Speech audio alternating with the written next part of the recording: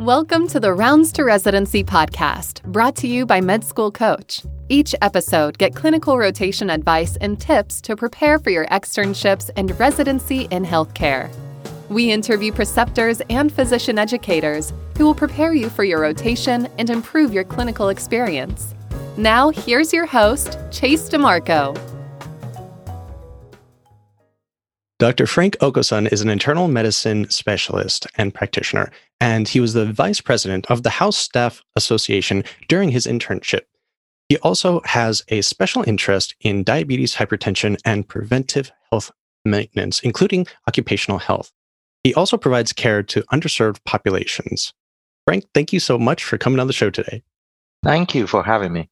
So I got to start off with the icebreaker question, and that is, in particular, for internal medicine, what is the biggest challenge you see facing residents in your specialty right now?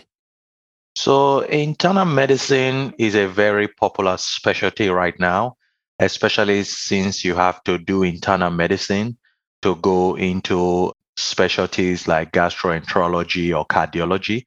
So it's an extremely competitive specialty right now. And it's one of the most top specialties that students or residents apply to in the last couple of years. So it's very competitive. You have to have very good scores. You have to have possibly a research or academic background to get into internal medicine. Yeah, it's interesting because internal medicine is one of those few specialties that really branches out so much. It has so many subspecialties and fellowships that follow that it really is the gateway to a lot of other medical specialties. So in that aspect, it's very competitive, and a lot of students desire that broad aspect of being able to take care of pretty much everyone, I guess, minus pediatrics, which seems to be the one limitation in IM. Yes, unfortunately. And then just a little bit more about your background, because I was curious to read, and as we discussed a little beforehand, the occupational health aspect of yours, because in previous interviews we've done with the occupational and environmental specialty, which is a completely different specialty than internal medicine, and there seems to be some interesting overlap, but possibly also some interesting differences here. So could you elaborate on that a little bit more? Yes, my background of internal medicine and the city where I have my practice located, I'm surrounded by a lot of oil and gas industries. Those companies, they do physicals before they hire people on, because these companies that people are going to be working at extreme heights, it's not unheard of to have employees working at 200 feet above the ground. They are working at extremes of temperatures and things like that. So the companies want to make sure that employees fairly fit to reduce liability issues. So what they typically do is they have them go through a physical, check their blood pressure, check their urine, make sure they don't have any glucose, check their vision. And if any abnormalities are found, they are then sent to me for further evaluation and treatment, and for me to determine if they are physically fit to work at that site. Yeah, you're not going to get me to work 200 feet up in the air, that's for sure. They get paid pretty well, I have to say, and they get a lot of overtime. Ugh. So these are really high-paying middle-class jobs. All right. I guess I can understand the allure for some people. Just heights are not my thing. Never have been, never will be. I am scared of heights too. I don't think I will fare very well. So they don't want them to have very high blood pressure or be diabetic and they don't know it, and then they climb to heights and then they fall or something happens, and then it's increased liability for the company. And a lot of these people, they just wake up every day and go to their job, so they don't really go to the doctor. So we've detected a lot of diabetes and high blood pressure and even obstructive sleep apnea in people who had no idea that they had such conditions. So it's really a good thing that the companies are actually doing those physicals so that people can kind of get a better control of their health. Yeah, that makes total sense. And I think when most, especially medical students that might not have gone into the clinic yet, especially, or even if they have, it's probably in the hospital setting. Most internal medicine clinical rotations through American schools anyway are done as sort of the hospitalist setting. And I understand that your practice is quite different, and you're able to, it seems like, do more rural medicine and more telemedicine and just a lot of variations that are very, very different than the hospitalist internal medicine. Could you maybe discuss what some of those differences are? Yes. So with the hospital medicine part of it, the hospitalist or the internal medicine physician or family practice physician just has a limited interaction with the patient. They are there for a very acute problem, heart attack, congestive heart failure, or polycontrolled diabetes. So they just have an interaction with the patient for about 2, 3 days, get that problem fixed, and then they hand over the patient to us. We that work as an outpatient internist. So we develop long-term relationships with these patients. So we see these patients at their very lows, and then we work with them, and we see them through so many variety of issues. So I see patients for common things like high blood pressure, diabetes, and cholesterol, as well as for other unrelated things like anxiety, depression, ADHD, erectile dysfunction, infertility issues. We see these patients over a long span of time, typically over the lifetime of those patients, and we develop this trust with them, and they take our advice and our opinions very, very seriously. And it's just a very good team-based relationship to take care of those patients, unlike the hospital medicine relationship where every time they go into the hospital, it might be a different doctor. Very true.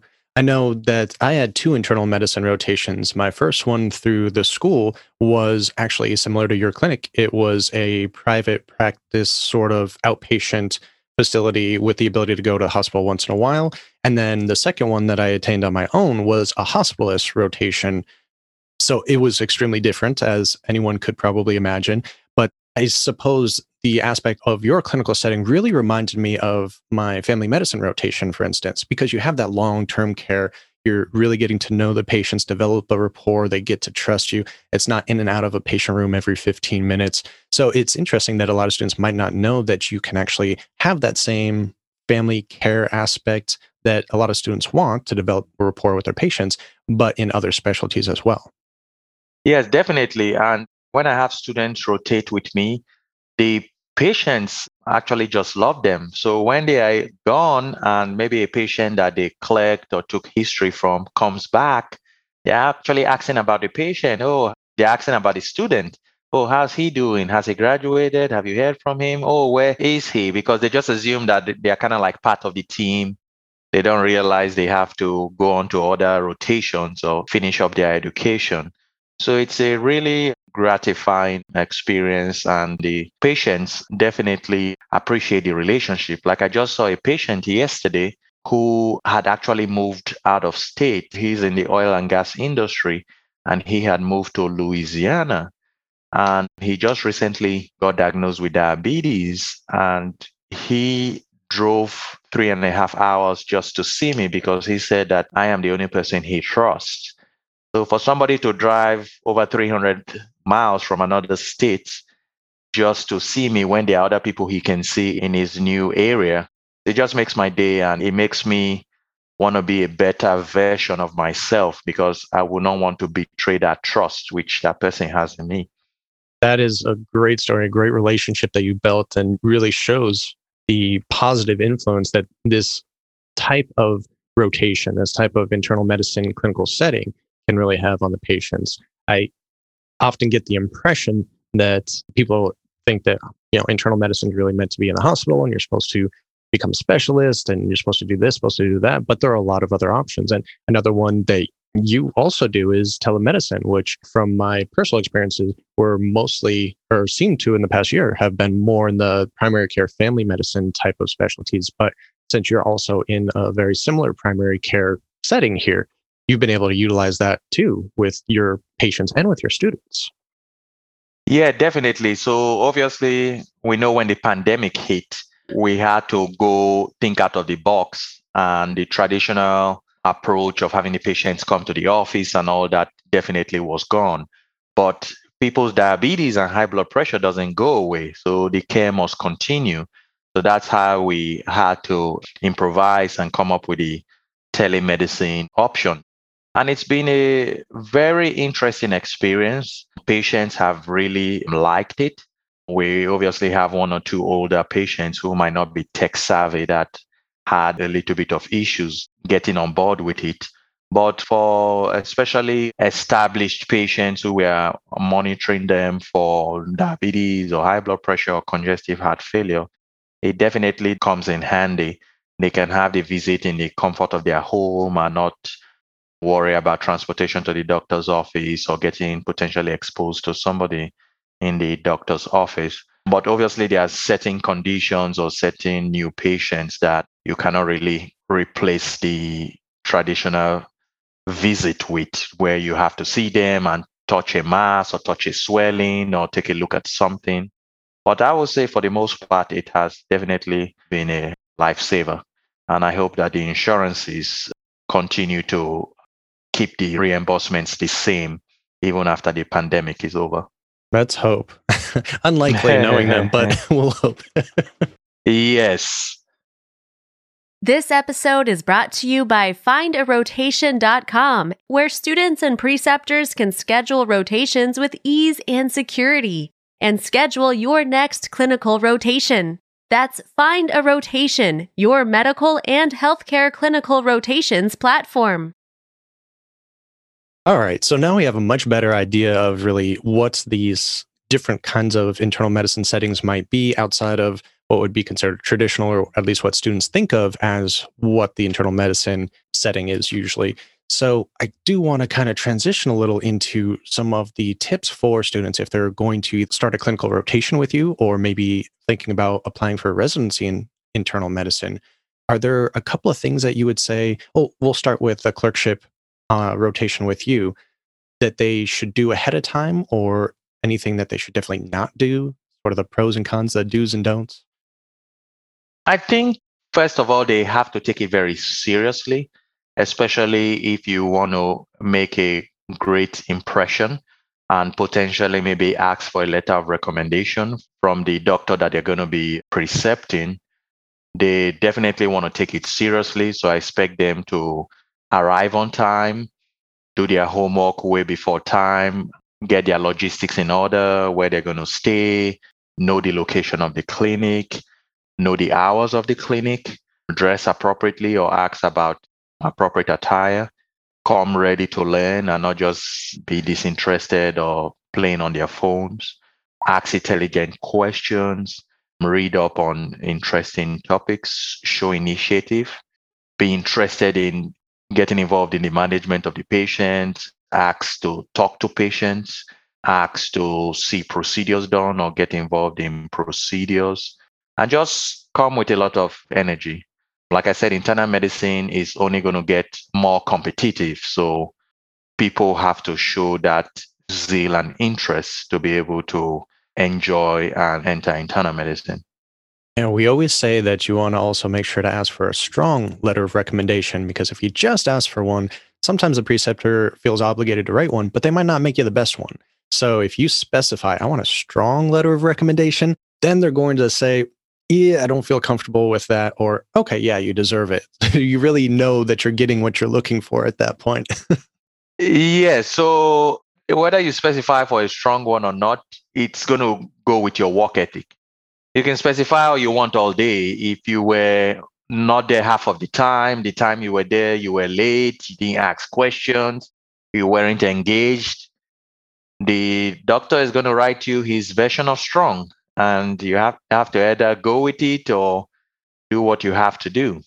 So it's about bringing the work ethic and all that. And very strong students who I have worked with, I sometimes don't even wait for them to ask me. I go ahead and offer them and say, hey, if you ever need a letter, just let me know.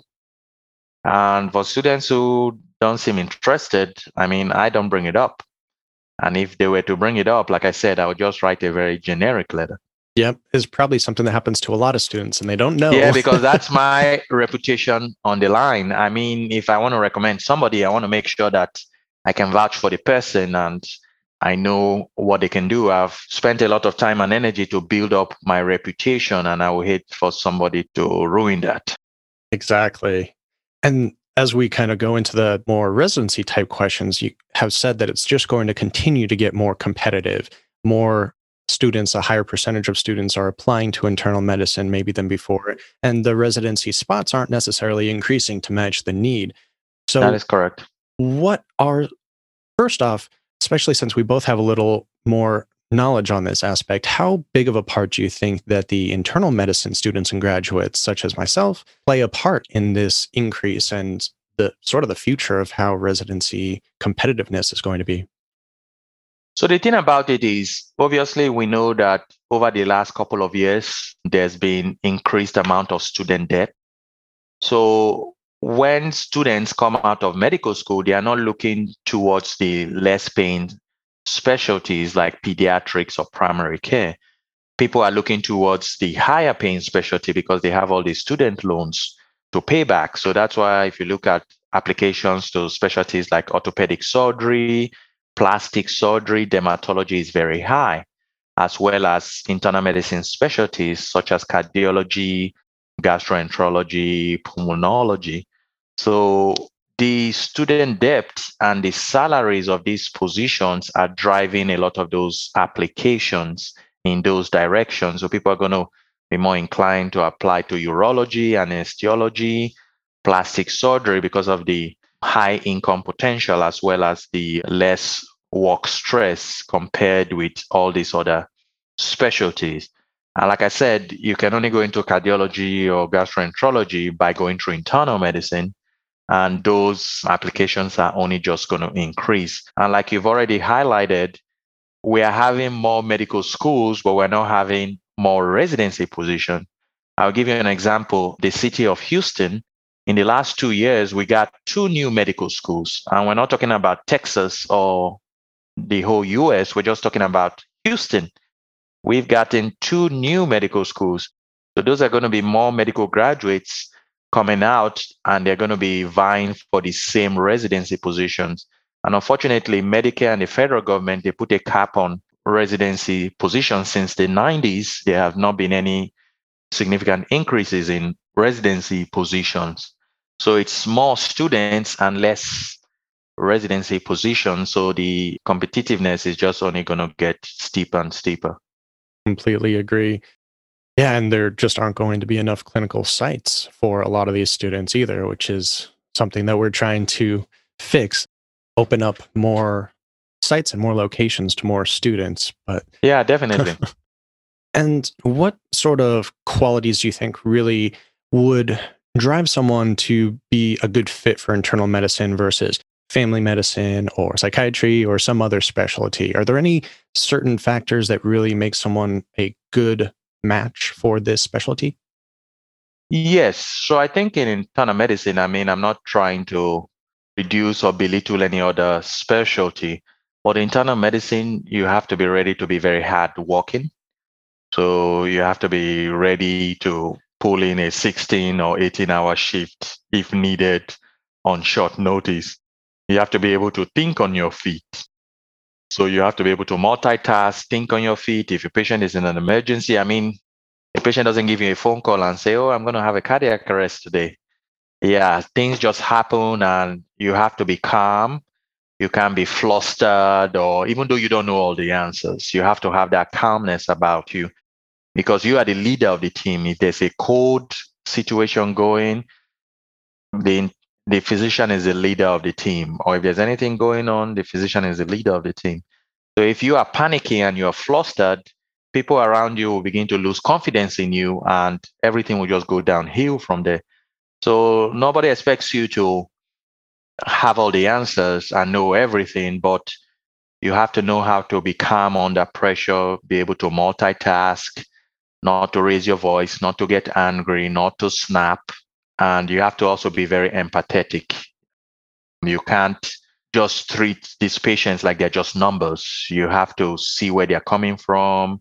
If it's necessary, you need to touch them. If you need to make eye contact, if you need to spend an extra minute, you can't give them the impression that they are in a hurry. When I'm in a patient's room, I try to make the patient feel like they are the only patient I have to see that day. Even though I know there are people knocking on the door and saying, oh, you're a little bit behind, I make sure that I give that patient that attention for that minute because that will just help the patient relationship. They will trust you more. They will do what you say more or what you instruct them to do. they are more than likely to come back. They are more than likely to be more compliant with medications or therapy that you prescribe. But if you give them that impression that you're in a rush, you're in a hurry, you are not really listening to their complaints or what they are telling you, it just harms the whole process. And then they are more likely to be no-shows for their appointments, not to pick up their medicines, not to follow up with specialists like you recommended, and things like that.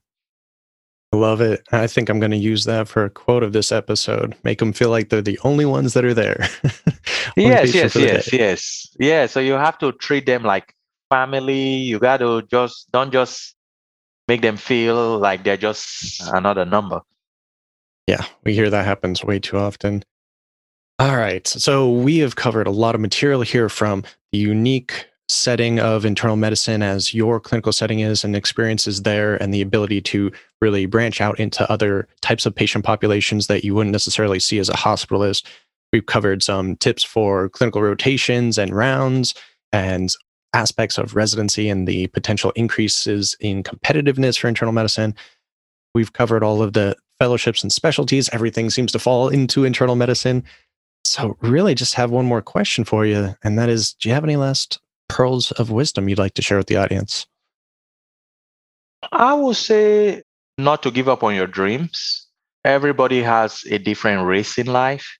Sometimes as humans, we're quick to look at people who we consider our contemporaries, and we tend to see how well they are doing and how bad we are doing. Everybody's on a different race. If you try to get out of your race and go into somebody else's race, whatever you see, you have to take it. So everybody's on a different time scale. It doesn't mean because XYZ got residency last year, you were supposed to get residency last year. Everybody's on a different time scale and on a different path in life. So as long as you are not standing in one spot and you are constantly chugging and doing something, you just need to be patient and just keep doing what you're doing. But if you get all depressed and all sad and all devastated, then it's just going to go downhill from there. Well said. Feel that constantly. Are there any ways that you would like the audience to reach out to you if they have any questions? Definitely. So I have a website, www.frankokosunmd.com. I'm also on LinkedIn. That's actually how we met. So I already have students or people who reach out to me for mentorship opportunities. So I try to be positive and encourage people to try to live out to their fullest potential, because I've been on the other side. I know it's not easy, and it's a privilege which I definitely appreciate. I don't think I'm the most intelligent person out there, so I do not take my position for granted, and it's my goal to help as many people as I possibly can, because I understand it can get very frustrating and depressing, but just got to keep going. Great advice. Well, Dr. Frank Okosun, thank you so much for coming on the show today. I appreciate it anytime. You have a great weekend. The Rounds to Residency podcast is powered by Med School Coach. To access Med School Coach services, like USMLE tutoring or residency admissions advising, visit our website at medschoolcoach.com. Good luck as you prepare for your board exams, and we hope you tune in again next time.